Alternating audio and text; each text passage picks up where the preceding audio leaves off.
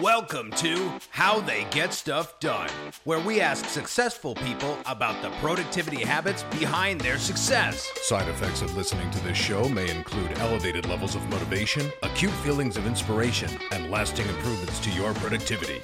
Now, here's your host, Peter Akis. Hey, folks. Today, I'm speaking with Steve Pavlina. Steve is one of the world's most successful personal development bloggers. To date, he has had over 100 million visits to his website, stevepavlina.com. Steve has also written more than 1,700 articles on a range of personal growth topics, including productivity.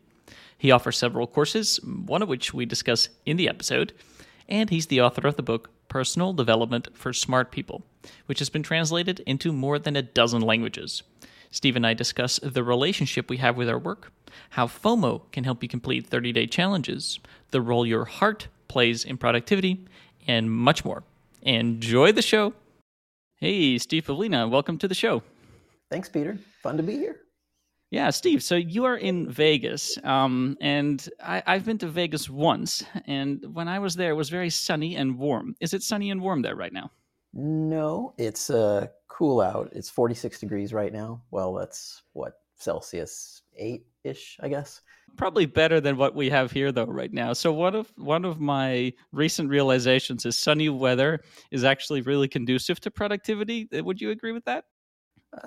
No. I probably get more done during the winter. When it's sunny, I want to go out more.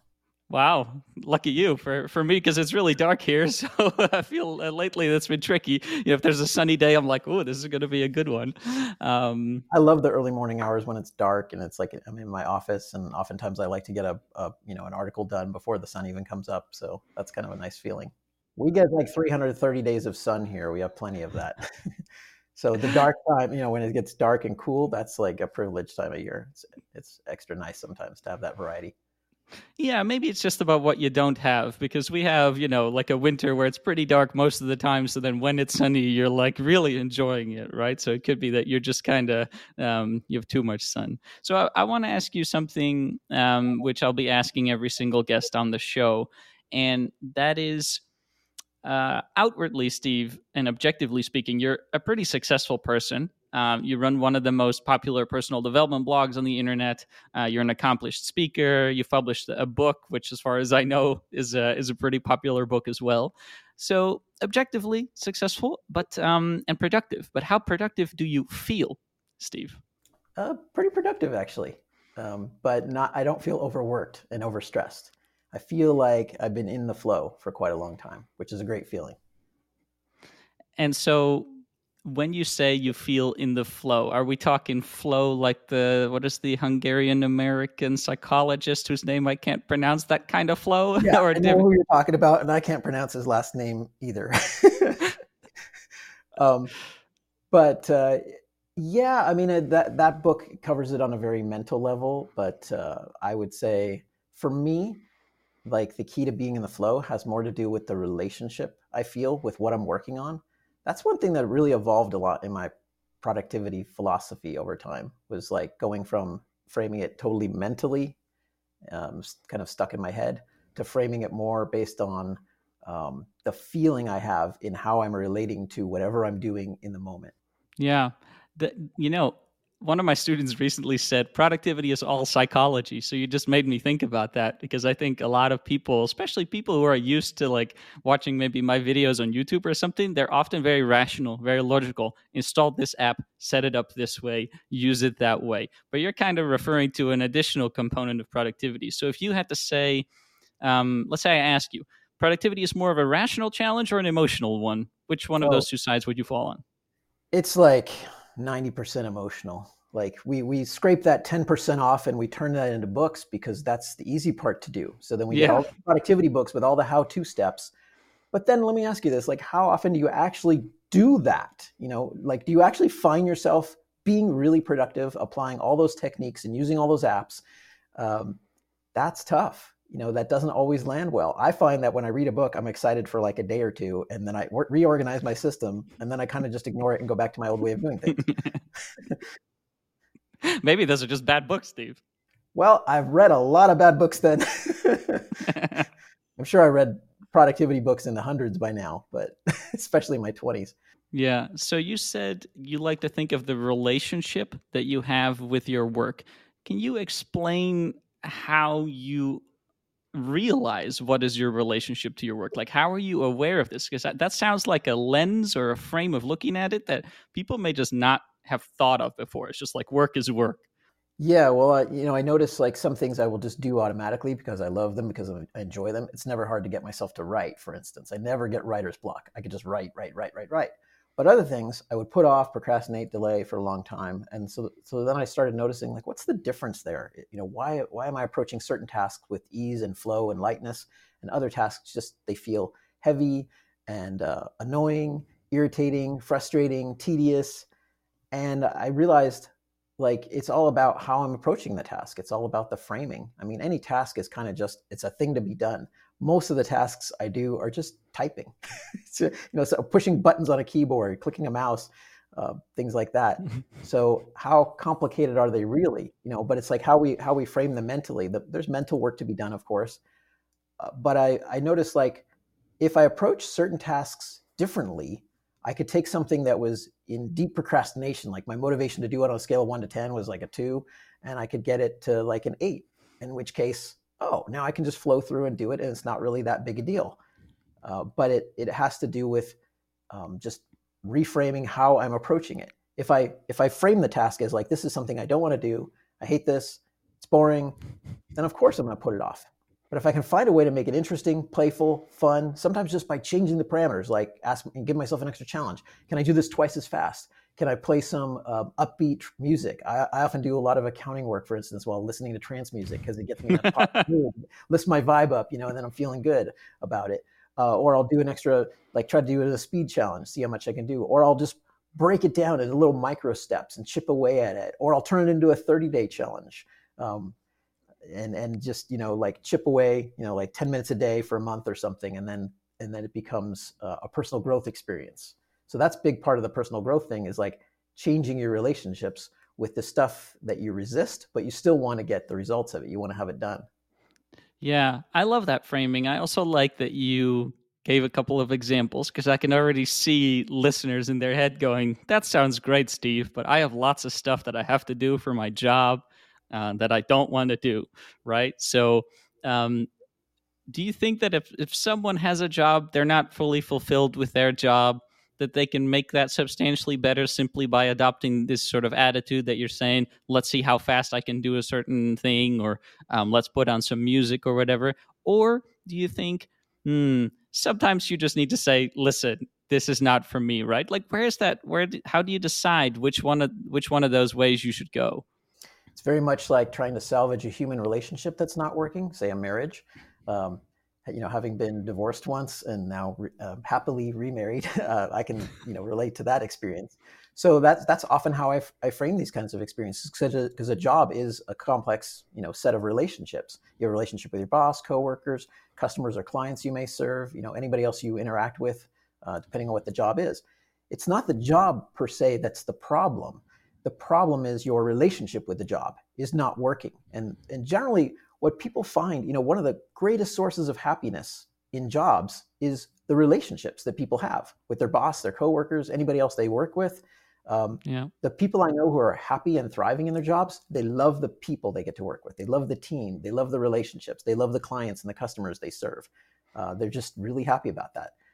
I haven't had a job working for somebody else since I was in college, but I still do work, and what makes it happy work is the relationship I have with the work, even if it's just pure mental work, like at my computer alone, or if I'm working with other people, it's the relationships with those people. If those relationships are strong, if I'm enjoying the solo work I get to do, if I'm enjoying the social work I get to do, or the social experiences, the people, then I can say I like my job. And if I don't, then that's, then I have a couple options there. I have to ask myself, is this set of relationships with my work and the people that I work with salvageable? Can I transform that?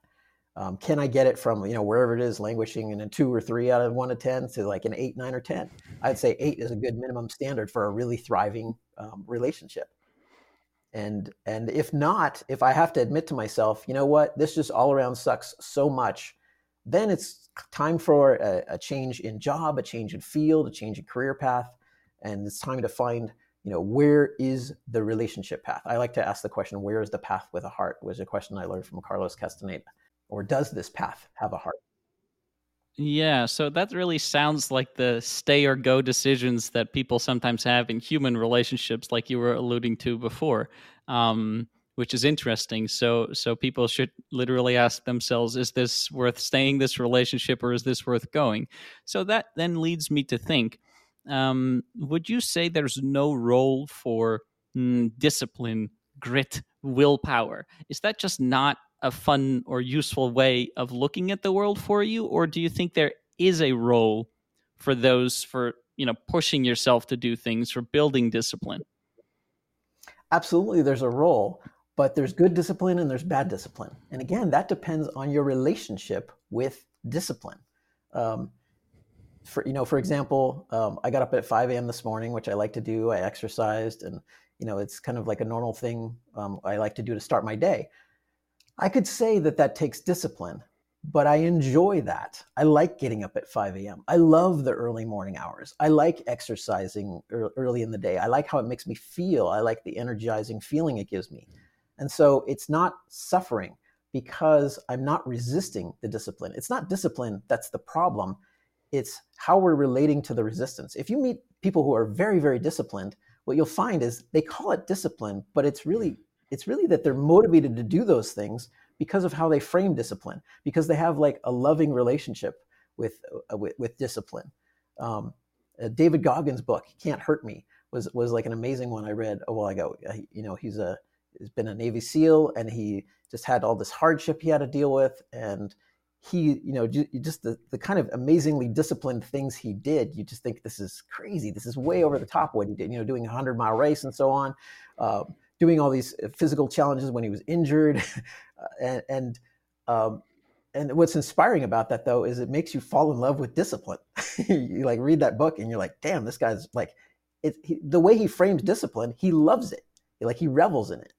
And so discipline is good, but what we need to work on there is our relationship to it, not frame it as something terrible that we're going to resist, that's going to lead to suffering, but actually see it as an enabler, like a source of training, making ourselves stronger, a source of joy, access to bigger and more interesting goals. So that's a key part of the framing is there resistance in that relationship, or can you frame it in a way that you let go of that resistance? And how might someone get started with that framing? Because it's when you explain it this way, it sounds reasonable. It sounds like a great idea, But if you're the kind of person who thinks, you know what, I don't like this stuff that I'm doing, I'm used to forcing myself. How do you go from there to, hey, let's see if I can make this a good kind of discipline? What question do you ask yourself? Where do you begin? I start by saying, what's the truth? How do I feel about this? What's the truth about this relationship? So I'll do a lot of journaling, and especially when I'm writing about this emotional stuff, I'll write it out by hand. Even though I have a computer-based journal, I'll write these kinds of things out by hand because there's something about the physical act of writing with pen and paper that helps me get to deeper emotional truth. It feels a little more disconnected when I'm just typing something on a screen.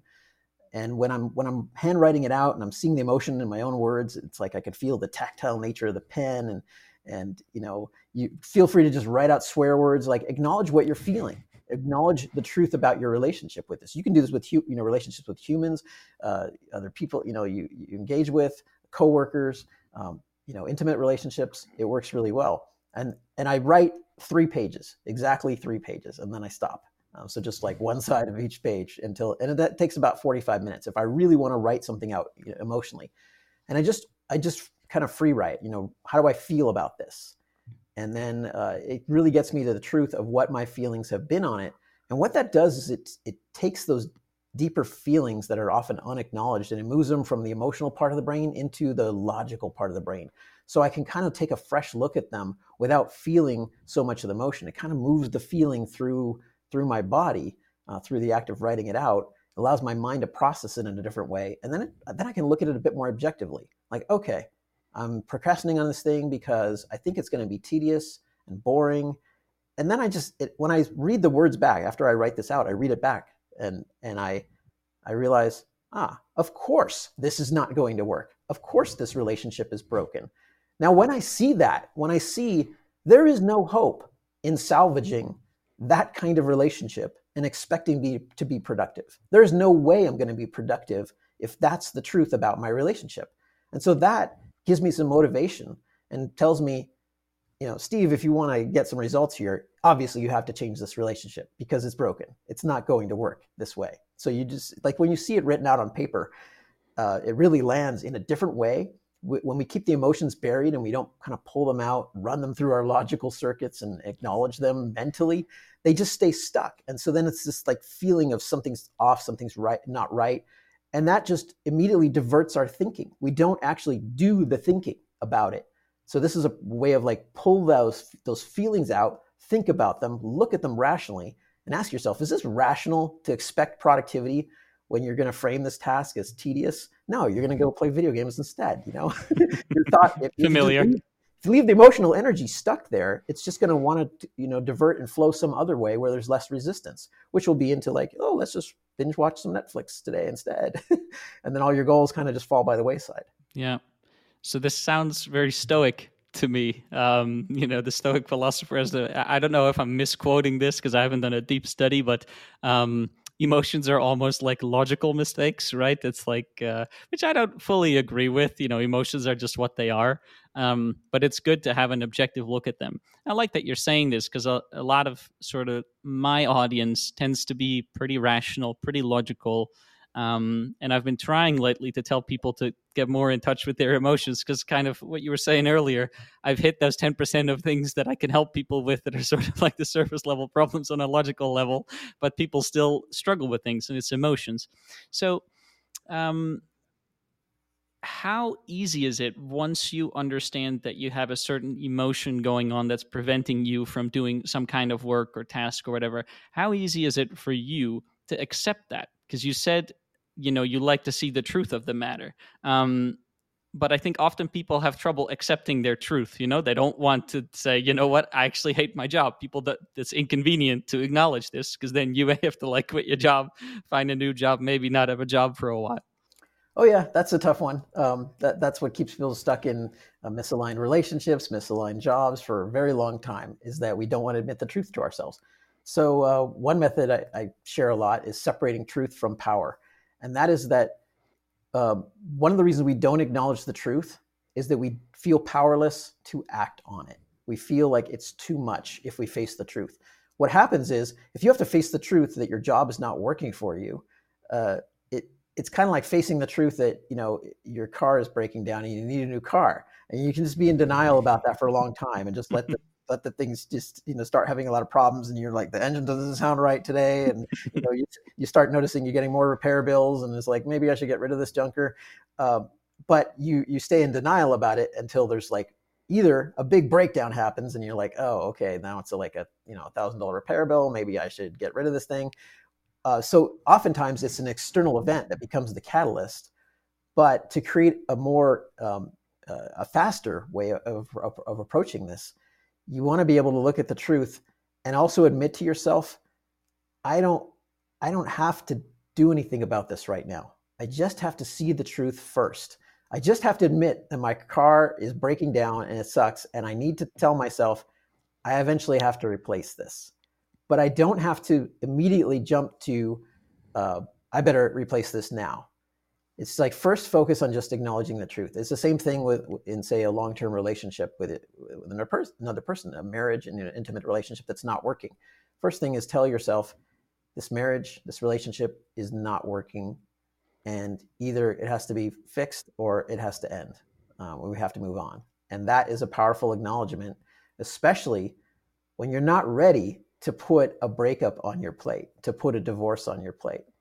And then what you do is you admit to yourself, I don't feel strong enough. I don't feel motivated to deal with this right now.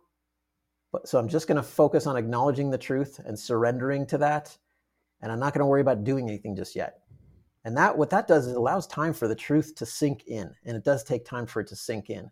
And then eventually, especially if you can move through that process somewhat quickly, it may just take a few days before it's finally dawning on you, yeah, there is no hope here. It's time for a different way of doing this relationship.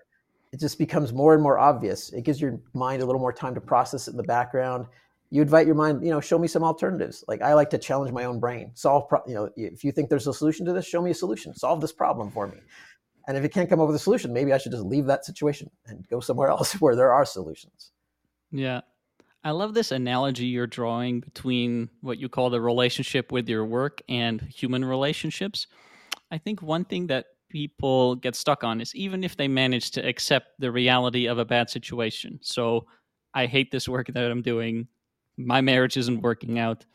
I think people may be scared because to go away, get out of this relationship. So find different work, find a different partner, because they experience scarcity. And this is something that I know you've thought a lot about.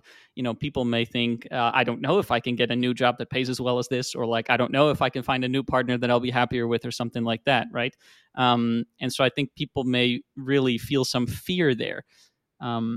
Now, I know that you have been working for yourself for a long time, and you seem to, enjoy what you do very much. And I think for other people that this confidence maybe is not there yet. I think so. People may almost look at their own situation in a biased way, right? They have a reason not to acknowledge how bad things are because they're afraid of switching, because they're afraid of acknowledging maybe my career, that I chose the wrong career. Maybe this is not right for me, but that's unfortunate because you just spent 10 years, right, building this. So how do you then go about taking that next step where you're saying, this is not working, but I'm worried that I cannot find something better?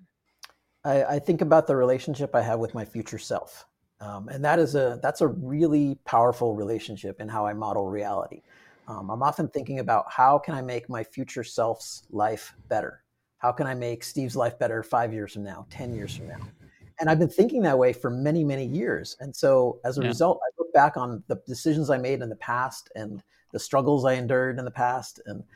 And I thank my past self for myself when I was in my 20s, when I was in my 30s, and looking back on him and the tough decisions he had to make my life better. And now I get to live a much better life than he did. And I notice, like, each decade in my life feels like it's getting better and better because my past self has been investing, or what he was investing in making my life better. He was making those kinds of choices. And, you mentioned earlier the idea of framing this as a Stoic philosophy. And while I'm familiar with that, that's not how I see it at all. There is the logic of working through this, but I very much see it as like, it's more heart-based than head-based, but they're both important, because if the heart's not aligned, the head is going to get all screwed up. We'll just be stuck in our head and we won't actually be productive. When your heart is aligned with your work, when you really enjoy your work, you love it, you care about it, then the head is just like lit up with creativity and ideas and productivity and flow. And it's easy because those thoughts happen automatically. You don't have to force yourself to be productive. That kind of mental state just goes along with a good emotional state. So I prioritize the emotional state. One of the reasons to do that is because priorities are inherently emotional. The logical mind does not care if it does not care at all. That's the problem. It doesn't care about anything. So it doesn't care if you brush your teeth, 10 times a day, thinking that's productivity.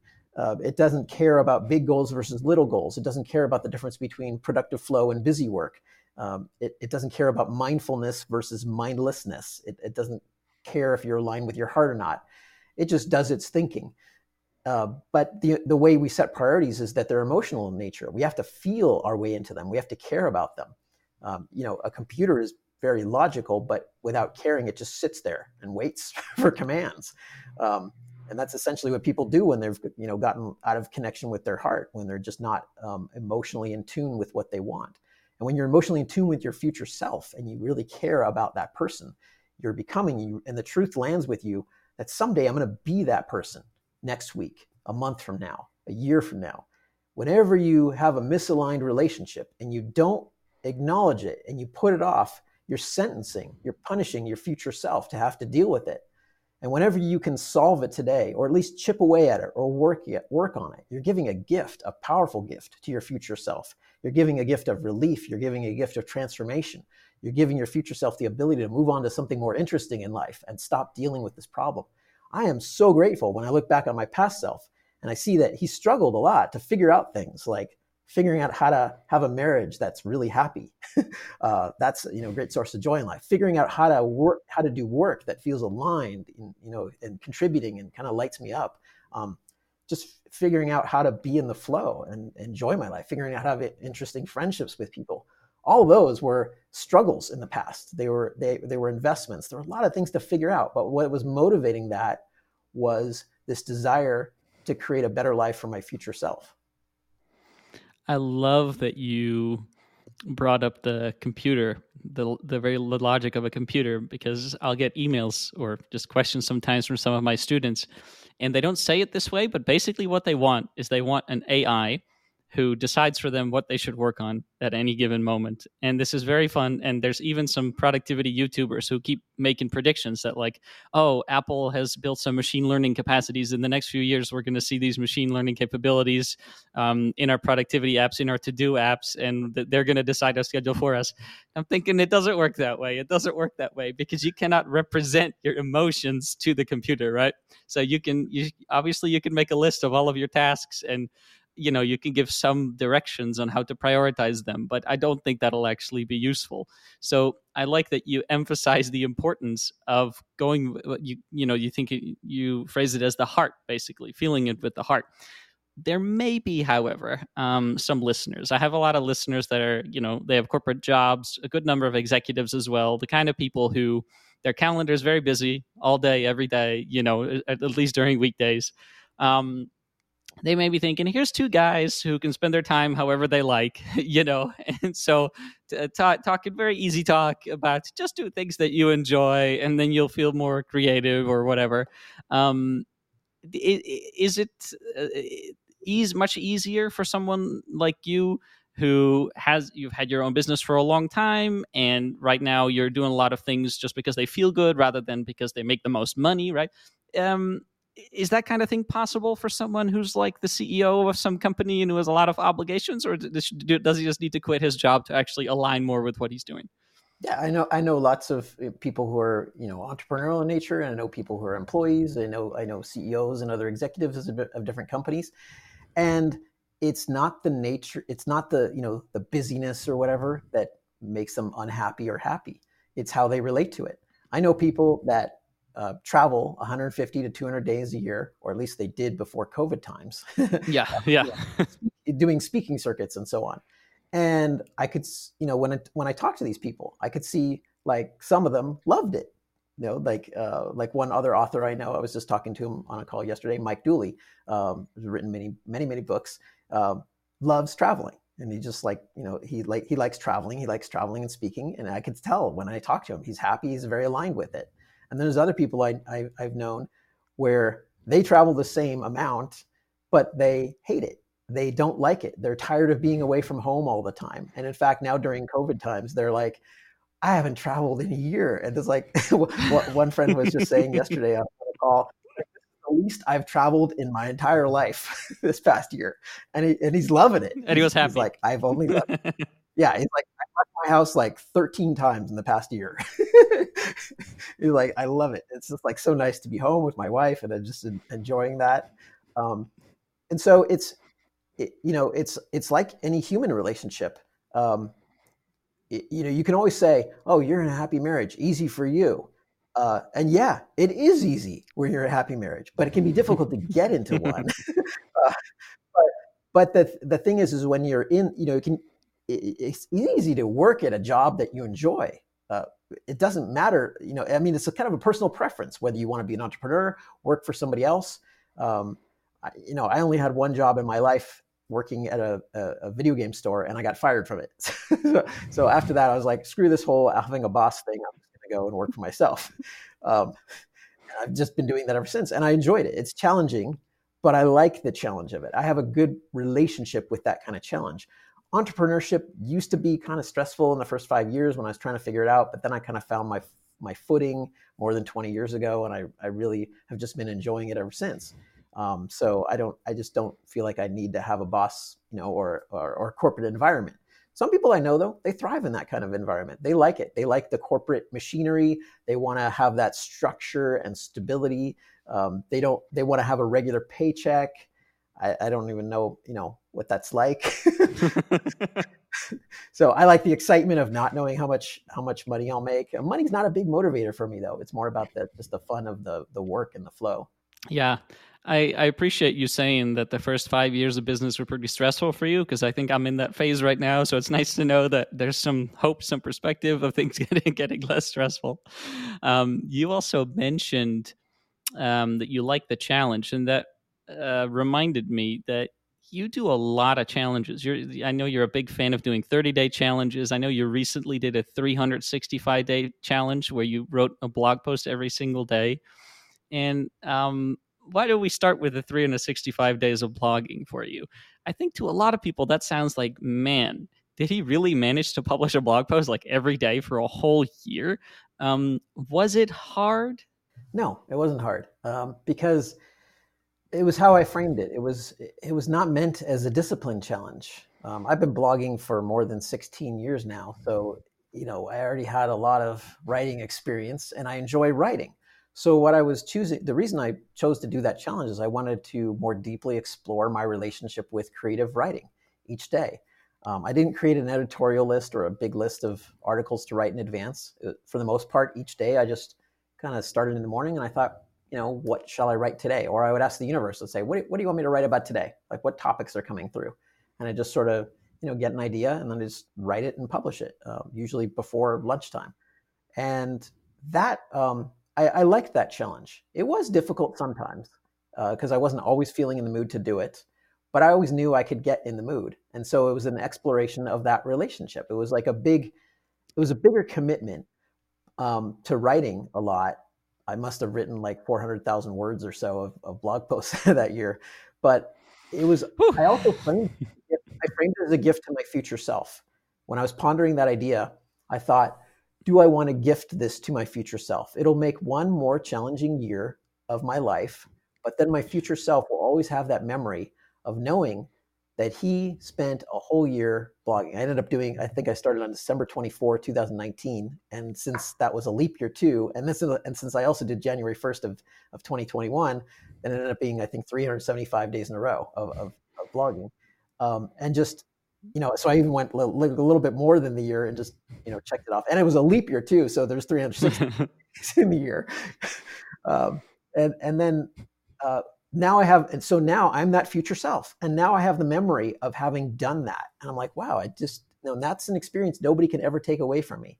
Like, that's a gift that my past self from just a little over a year ago gave me. He decided to make that commitment because he thought it would enhance my life. And so now I look back on him and I'm like, thank you, late 2019, Steve, for deciding that, because now my life has that gift of I can always say, like, I blogged every day for a year, and I remember what that was like. And so now what does that do for me? It makes every other kind of creative task seem easy. Like, it's like, if you can do that, then what else can you do? It's like, I never need to make an excuse like, oh, I can't blog. I'm like, wait a minute, you remember you did it every day for a year. So there's, it gave me a lot of different ways to interact with blogging, what I could write about, how I would write about certain topics. And it was certainly a timely year to do that challenge. 2020 there's plenty to write about, I'll tell you that. And also a good, you're spending a lot of time at home, plenty of time to write. So I definitely see that. I did that a few years ago, blogging every day for a year. And it really resonates with me what you're saying, that especially the bit about now, whenever you don't feel like writing, you're like, hey, that's no problem. Like, I've conquered that particular problem. I know I can do it. So I get a lot of people telling me they want to build habits, and recently more so because it's the start of a new year, and that's when a lot of people start thinking about these things. What are going to be my new habits for 2021? And I'll get people that are very excited, and they're like, I'm going to meditate every day this year, and then they get a little demotivated after a few days. So what will you say to someone who thinks, oh, that sounds amazing, I don't think I can do this? Maybe around day 5, we're faltering. They're deciding, should I quit this challenge? Should I keep going? What can someone who's in that position tell themselves to make it a little bit more likely that they keep going and finish the challenge? Well, these 30-day challenges, or 365-day challenges, or any kind of challenges, they're something that you can use as a tool. You have a relationship with this tool then. Like any productivity tool, any app, I like to frame that as I have a relationship with it. Do I like this tool? Do I not like this tool? So 30-day challenges are something I got into earlier in college. And I did it just, the framing I approached it with, which I think can be helpful for people, is I saw it as a temporary deep dive into a different mode of living. So the very first one I did was back in 1993, and that was to go vegetarian for 30 days. I had no intention of staying vegetarian. I like my In-N-Out burgers and stuff, and so I wanted to just try it because I had a friend in college, a guy from India, and he was a vegetarian. And I noticed we would go out for pizza or something, and I would always get pepperoni pizza, and he would always get like cheese or veggies, on his pizza. And I thought, okay, it's interesting. But he seemed very healthy, he seemed very intelligent, and he never, pushed me or challenged me to do it. But I always thought that's really interesting. It's like he's been vegetarian for so long, so many years, and I thought I'm going to go through my whole life and never experience that. I'm never going to know what it's like to be a vegetarian. And I thought, wait a minute. Why don't I just find out what it's like for like a month? Wouldn't that be cool? And so it was kind of before I thought about the framing as a gift to my future self, but it was pretty close to that because I'm thinking like, I don't want to go my whole life and never have experienced this. So it's like a FOMO, fear of missing out. Like I'm never going to know what it's like to be vegetarian, even for a little while. I'm never going to have that experience. So I thought, I want to have the experience. I want to gift myself that experience. So I decided to do that just during a summer between semesters in college. I decided to go vegetarian for 30 days. So I just finished eating up all the meat in the house. And then just, I went lacto-ovo vegetarian. So I was still having eggs and cheese and milk and so on. And I did that. And then I noticed afterwards, on day 31, even though I had permission to go back, I kind of I don't have any meat in my little apartment. So I'm just going to keep eating this way for a little longer. And pretty soon I noticed, when I went to the grocery store to go buy food again, I was just in the habit of doing the regular vegetarian shop. So I just ended up not buying any meat. It just didn't seem to end up in my grocery cart. So then I kept going, and pretty soon I noticed 6 months had passed. And I'm like, wait a minute, I'm still vegetarian. And then, now it's been, over 27 years. And then I did the same thing 3.5 years after that first experiment. I did 30 days of vegan, and that's continued. And now I'm just past 24 years vegan. So one thing that taught me is that framing of seeing it as a temporary deep dive, a temporary experience, can actually have permanent effects. The habit may become a habit that sticks, it introduces you to a new mode of living. So that became part of the motivation for it. What if there's a better way of living my life? What if there's something I would really enjoy and I'd like to live my life that way? And I have to explore it. I have to find out. So it's driven largely by curiosity. So then the relationship with the tool became one of this is a powerful tool for self-discovery. And so if I only go 3 or 4 or 5 days, I'm denying myself the knowledge of what something is really like. And there can be habits also. There are times when I did a deep dive into something I thought I might really like. And after 30 days, I just thought, nope, never need to do that again. Many years ago, I did 30 days of learning chess. And I don't know when that was, 2006, 2008, something like that. And I haven't played a single game of chess since. But I'm glad I did it because I was always tempted, when I want to get into chess with that. And I wanted to get into it for 1 month of my life. And I'm happy to check that off, that I did it for a month and played a lot of games during that time and learned a little bit about it. And then I don't need to revisit it. I just have totally lost interest afterwards. So it's a long-term training tool that you practice with. And that's the framing. So if you make it only 3 days and fail, you get back on the horse and you try it again. You approach it differently. You learn something from every failure. This year, I'm doing a 365-day challenge of eating 100% raw foods. And the first time I tried eating raw foods just for 30 days, I tried that in 1997. I only made it 3 days, and I gave up and quit. I I was only eating like 500 calories a day. I was trying to do it based on all vegetables, and I was just not getting enough calories. And it was not working. I was ignorant. I didn't know. So it's okay if you fail, but then it's a learning experience. And so like to transfer, I've already done like 6 months raw before, many years ago. So doing a year is not that big of a challenge per se. I actually find it pretty easy, because of practicing and using this tool to build my way up. Yeah. And I think raw food for you should be easy, because I know you did a water fasting experience at some point too for like, was it 40 days or something? So if you can only drink water for 40 days, then eating raw food should be easy. Yep. That was a few years ago, doing 40 days of just water fasting. I was originally going to set out to do 30, and I was doing daily YouTube videos. So on my YouTube channel, those videos are still online. In fact, it shows me like shrinking over time as I'm you get skinnier every day. I lost like 33 pounds doing it, I think. And then I did, so I did videos every day from day 1 to 30. And then I decided, I can keep going, and I did an extra 10 days and then capped it at day 40. And then the day 40 video was actually the most popular YouTube video I did, which was just kind of a recap of what it was like to go 40 days without food. It has over 100,000 views. So I found that interesting that people cared that much about it. Yeah. I love that you framed a 30-day challenge or however many day challenge, almost like with FOMO, like you were saying, right? You just want to find out, like, what is it like to do this? So that's something I've been thinking when it comes to getting up really early, because you mentioned that you get up at 5 or something. And, there's this book called the 5 a.m. Club, which sounds extremely obnoxious to me, because it sounds to me like you must get up at 5. Sometimes people present getting up early like you have to do this. If you will not do this, you're not as productive as you can be. And I really don't like that framing. But I recognize myself in what you're saying. I am kind of curious, like what would happen to me? Right now I just dismiss it. I'm like, I don't want to get up before 8 a.m. But I actually have no data to go on, right? I have no data to go on. I don't know if that would make my life better. It very well might. So it's almost not fair to judge before you try it.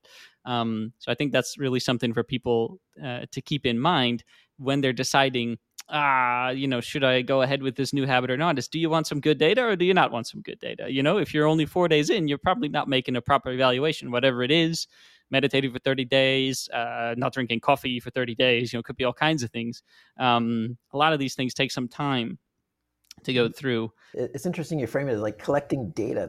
That's like such a mental way of framing it. I think of it as like, does this make me happier? Like, does this create a better life for me? Do I enjoy my life more? I struggled for years trying to get up at 5 a.m. That was one of my most difficult habits to finally install. I think I finally locked that in sometime in my 30s. And I think the reason I struggled for so much is I read these books and, on productivity, and it showed how they talked about how, all these successful people are early risers. And so you should be an early riser too. And with that framing, I could never get it to stick because I didn't like getting up early. I'd get up and be all tired and groggy. And what finally made it stick, especially stick long-term, was, experimenting with a more playful attitude and trying to decide which does make my life better. Do I like sleeping in late? Do I like how I feel, not just about the morning, but about the whole day, about my morning routine? There were, in my 20s, actually like late teens, early 20s, I used to sleep past noon a lot of the time. I wouldn't go to bed till like 7 a.m. sometimes. And I had an interesting relationship with that kind of sleeping, habit at the time. But then as I got older, that sort of thing, sleeping in late felt very misaligned. I felt like I was behind on my day if I didn't get out of bed till like 8 a.m. or something, because I noticed I'd be more sluggish and I would just like kind of go through my morning really slowly. I might not even get into any work till like 10, 11 a.m. And now it feels like I get a full day's work done before noon often, which I love. I love feeling like ahead. So it's about the feeling that motivated me to do it. When I get up at 5, get some exercise in, have a healthy breakfast, get started in my day, especially doing some creative work early in the day, then it's like lunchtime feels better. I feel like, I've earned my lunch. It's a feeling of accomplishment. And I feel like even if I have a lazier afternoon, the day was won already. So that kind of relationship framing, I just find super empowering. That's how I know whether to keep doing something or not. I say, is this working? Is this making me happier? Is this like creating a better life for my future self? Is this a gift to my future self, or is this a curse or a punishment for my future self? Yeah. I think that productivity is so much about happiness, and people do not want to acknowledge this. A lot of people are asking, I talk about productivity. I sell courses on productivity. So like I frame it as I will make you more productive. But a lot of the times that's just like the hook to get your attention, right? A lot of the times what we're after is not necessarily cranking out more widgets or whatever. It's I want to feel better. Whether that is, less stressed is a big one for many people. And obviously, if you're suffering from too much stress, less stress makes you much happier. So I really enjoy that framing. I still think it helps to also think of it in terms of data, but collecting data on your feelings. Like some people are not as in tune with their feelings. I only learned this a few years ago when I was sort of recovering from a pretty heavy burnout, and I started seeing a psychologist. And, at the time, I don't know, I was 27 or so. I forget exactly how old I was. That's when I really learned to understand what I'm feeling. So for the first 26 years of my life, I just wasn't really in tune with my feeling, and that's tricky. So I think a lot of people are at that point where they don't really know what they feel. So that's why I like the framing of thinking about it to gather some data. Like, do you feel more energetic? Do you feel more creative? So this getting up early in the morning thing sounds promising. Maybe I'll report back to the listeners at some time when I do this. So this talk about getting up early has got me thinking about something, and it is a lot of people talk about their daily routines as well, and especially morning routines. Are you a big fan of routines? Do your mornings usually look the same, or is it kind of different, whatever you feel like? I like a little bit of both. And again, this is where I focus on my relationship with the routine, which is always changing. It's always evolving. I struggled for years trying to put in my life into, a shell, like a structure, a scaffolding of like, here's what I do, every Monday, every Tuesday, Wednesday, and so on. And that never worked because I would always get annoyed or frustrated or feel trapped by the routine. I love freedom of choice, and I love being able to go with the flow of what's arising in the moment. And I notice just like historically, I'm way more productive when I go with where my energy seems to want to flow. And sometimes it'll flow in like, an interesting direction that I wouldn't have necessarily thought this would be a top priority project. But if I go with where the energy seems to want to go, I can get things done 2 or 3 times faster because my motivation is just there, and I'll work for several hours straight without needing a break. And I don't have to push myself. The work doesn't feel tedious. I just naturally flow from one action to the next to the next. It's really, really, really easy. So I like to have a lot of space to honor that. So while I do have some structure in my day, like I do like to get up at 5 a.m., I do like to exercise early in the day, then most of the rest of my day, my calendar, I like to leave as blank as possible, like keep it as empty as possible. I have structures for things like, coaching calls or at regular times. So I like having a little bit of that, especially when there's needing to coordinate things with other people, like other people needing to be on a call together. Then, of course, you have to schedule something. But otherwise, if I'm just doing creative work and it can float flexibly in terms of what time I do it, then I kind of just I start each day kind of just by tuning in and going, okay, well, I have a to-do list I got. Do I want to work on that now, or do I want to break from it? How's my relationship with that to-do list? Do I like it? Do I look at it and go, that number 1 item seems pretty cool. Let's do that. Or do I look at that list and go, ugh, just not really feeling that today. It seemed like a good idea yesterday, but like now I'm actually here having to do it. I don't know what those tasks. So then I might work on, well, I really do want those done. So I'm going to reframe that. I'll work on my relationship with it. Let's get some music going. Either I'll try to amp up the energy if I feel like I'm bored, then I try to bring my energy up. If I feel a little overwhelmed or stressed, then I try to bring the energy down and relax it more. So then I'll play some native flutes or some kind of relaxing new age music, just very flowing ambient sounds. I love playing fireplace sounds. So I've got a couple HomePods in my office behind me, so I just I can tell Siri to play different sound effects and things like that. So I like the crackling fireplace sounds while I work. It's kind of nice when writing an article.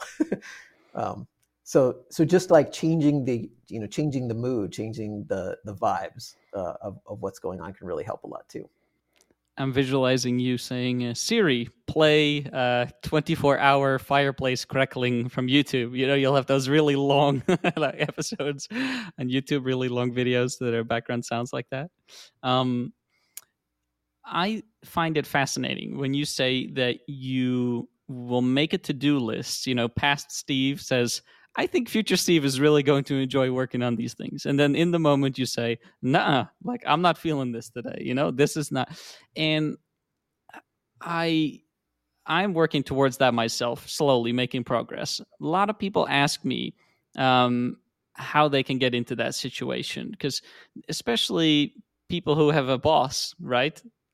You often don't have that flexibility. I mean, your boss says, I need this by Friday, then you're going to have to start working on it now if you're going to have it done by Friday. So is this just a lost cause for people who have a job? If people are frustrated with not being able to go with the flow, should those people go work for themselves, or is there something they can do? It depends on how aware and intelligent your employer is. Do you work for a corporate machine that's filled with idiots that don't understand productivity, that don't want you to be productive? One question to ask yourself is it more important to your boss that you be obedient or that you be productive? If somebody's working with me as part of my team, I want them to be happy.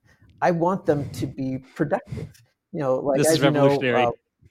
As you know, my wife Rochelle and I, we work together each day in the business. And do I want her to suffer? No, she'll have many lazy days in the business and stuff, but she gets stuff done. Like the newsletters that she does, they always go out on time, and she does things. But I give her lots of freedom to do that, and it's not like she's an employee or anything. We work together on a team. And we focus on the purpose and the meaning and why we're doing certain things. There are a lot of people who are like that in the world of work. There are a lot of businesses who choose those kinds of models. They care about productivity. They want to have a team that enjoys themselves. Some companies prioritize fun. In my business, the profit is not the most important thing. It's more about purpose and meaning and enjoyment and flow and fulfillment and fun and creativity. You want to have a decent income for sustainability, so you can sustain the happiness and the flow. And so you want to have a good relationship with your income too, but you don't want it to be like your slave driver. And if you go to work for a company that just is totally misaligned with that kind of productivity, where you have no ability to be autonomous in your choices and making intelligent choices about what's right and what needs to be done. If you're not aligned with the way your boss relates to you, and you cannot transform that relationship, you feel powerless to do so, then why the hell did you choose that? Why do you want to invest your life in that? I mean, that is a tremendous curse you're giving to your future self. You're basically telling your future self, I want you to have a terrible life. I want you to suffer. I mean, what are you, some kind of masochist? Why would you stay in that kind of situation? Like, how much fear do you have to have not to think like, maybe I should leave sometime in the next, year, 5 years, 10 years, because surely with the remaining decades of my life, I could figure out something better than this garbage that I'm dealing with. I mean, it's a choice. It's a choice to step up and grow into a relationship with work that's meaningful and fulfilling for you. I mean, would you really want to spend decades of your life working in a misaligned job where every day is like suffering and resistance to go to work? That's going to take a toll on your health. I mean, that's like your whole life. Then what? You retire and die. And now the worst thing here is that you're cursing your future self with having to have all those memories instead of memories of working on fulfilling projects and meaningful creative accomplishments and achievements that really sit well with you. I feel really proud of having written a book and had it, published, and it's been, translated in more than a dozen languages around the world. That is meaningful for me. That's something that I always get to have. I'm always a published author. That never gets to be taken away from me. Writing 1,700 plus articles for my website. It's a lot of writing, millions of words, but it feels meaningful. It feels like all that is still online. That can outlive me. That's like a legacy. It's a gift. It's a gift not just to my future self, but it's also a gift to humanity. That's the memory I get when I look back on, the past like 16 years I've been working in this field. I just have lots and lots of beautiful memories. Connecting with people, meeting with people one-on-one, talking about their personal growth journeys and what they gained from doing this kind of work. That is powerful. And I love that. And I just want to keep racking up more of those kinds of memories. But what's the alternative? I look back on my life and I see like I worked for a boss I didn't like. I went to work stressed. I didn't have the authority or the autonomy to do the work the way I really wanted. I focused on being obedient. I focused on my fear of getting fired for rocking the boat. I didn't create any real transformation in the world. I didn't create any legacy other than I just was I was a cog in a machine that's not a gift to other human beings going forward either. I'm not helping to transform the world of work. I'm just being a cog. I'm being too passive. I die and I'm filled with regrets. That's not for me. I mean, that is an emotional thing. You notice that? That's not just logical. You have to feel the truth of that. When that sinks in, you go, screw this, I quit. And then go do something more aligned with your life. Life is way too precious to just waste on showing up to a misaligned job. Teach the employers of the world that creating those kinds of jobs is stupid. It sucks. Stop doing it. Create jobs that are meaningful and purposeful, where people have a chance to really thrive and to be truly productive and creative, not to just, be obedient and just do this really boring work. We should be, using our creativity to just outsource all that really boring stuff to AI as much as we can. And we're doing that. And realize, like, if you're in that kind of job, that's coming for you anyway, because humans aren't going to want to do that job forever. There's too many more creative opportunities, and AI is going to just push us up into the more creative realm. I love your focus on the ability that people have to change, and also to dream big. I think a lot of people will get stuck on feeling helpless, or they think it's normal, to be in a work situation where they're doing work that they don't like.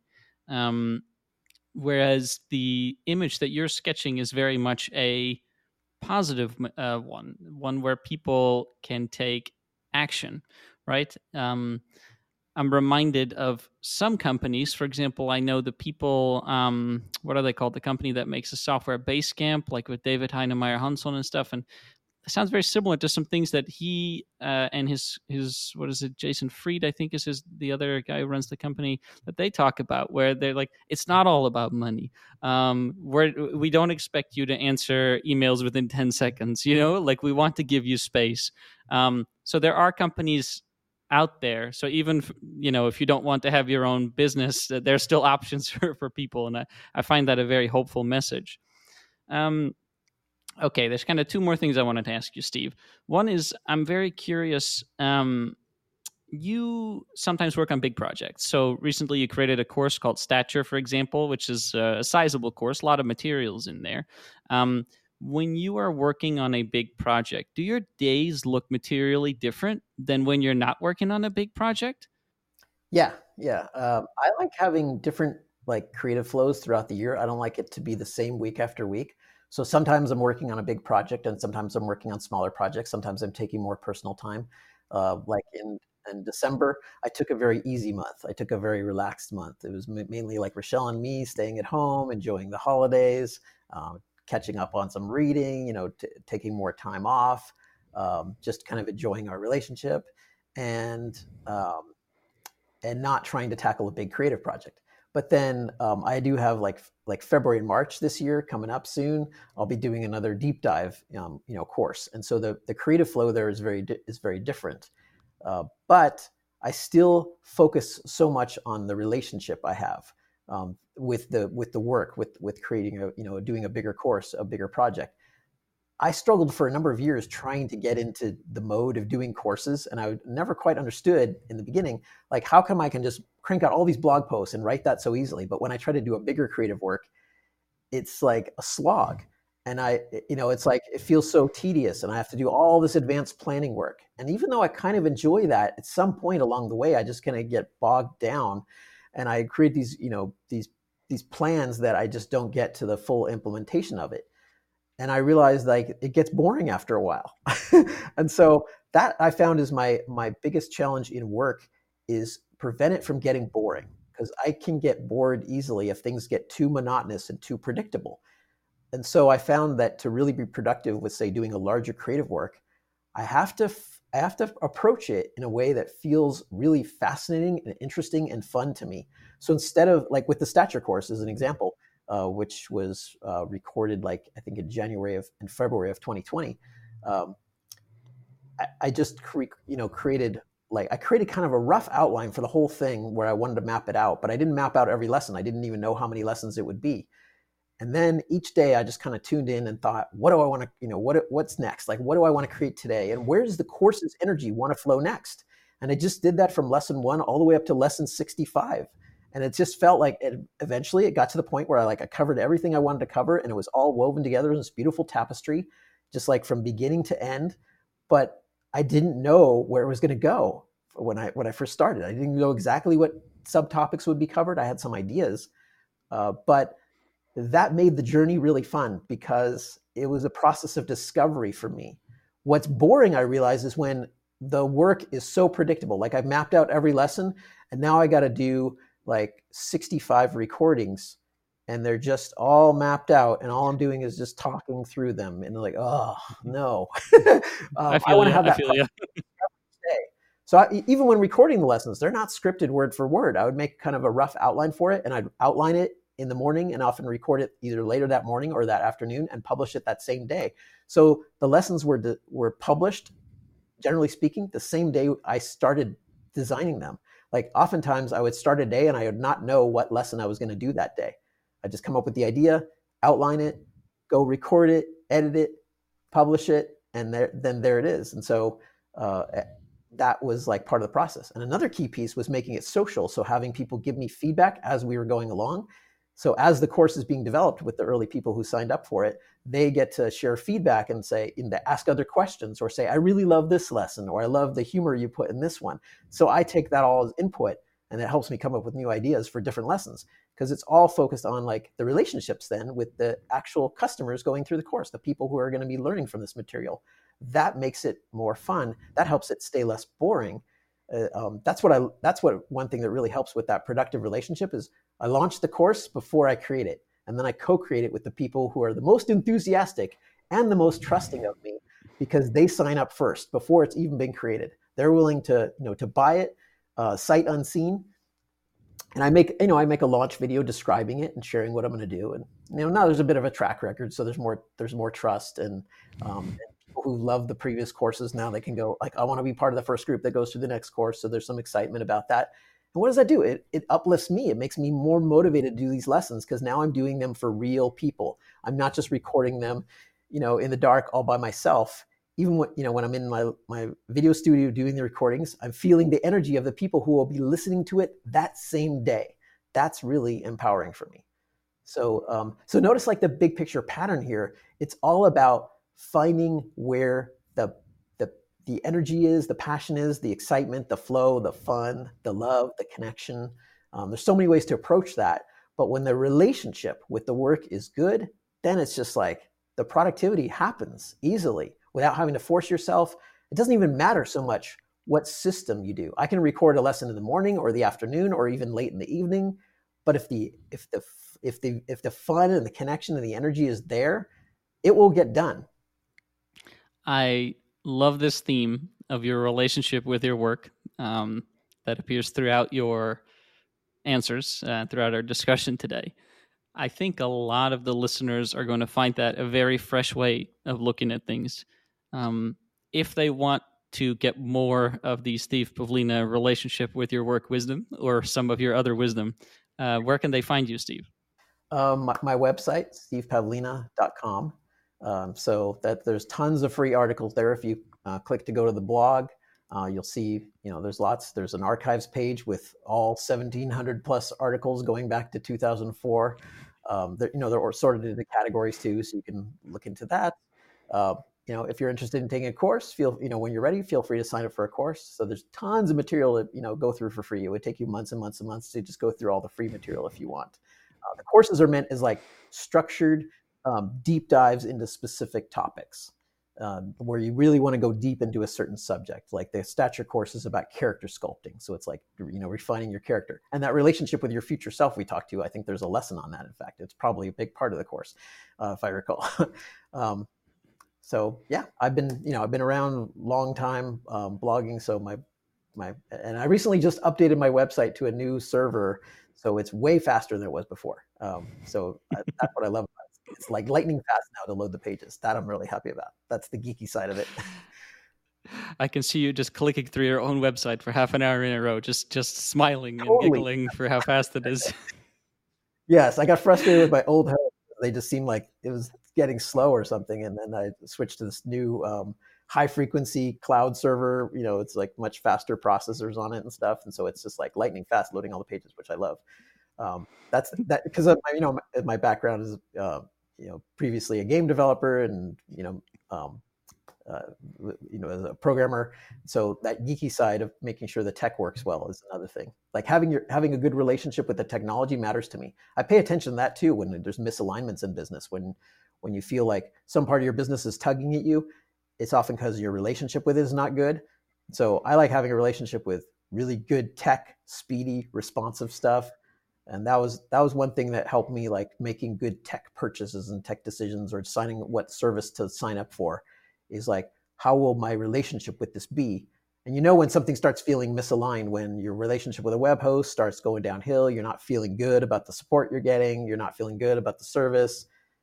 It's so much of life is all about relationships. And I think this is just a better model for our minds too, because it just naturally fits what we're equipped for. We're social creatures.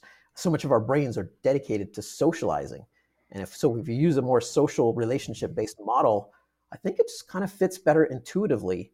It's a little tricky to get your mind around it at first, but I do think once you get used to it, it just starts making so much sense, and it helps you get this new level of clarity about productivity, especially seeing why certain things weren't working and what to do to fix that. I love this frame. I love this lens, this way of looking at your productivity challenges, let's say challenges rather than struggles. Thank you very much, Steve. I'll make sure that I point people to your website and to the Stature course in particular in the show notes. Thanks very much for coming on. Thank you, Peter. It's been a privilege and a pleasure. Hey, if you like the show, subscribe in your favorite podcast app so you'll never miss an episode. We'd also love it if you rated the show on Apple Podcasts. To find out more about Peter or about today's guest, check out the show notes. Thank you for joining us on this episode of How They Get Stuff Done.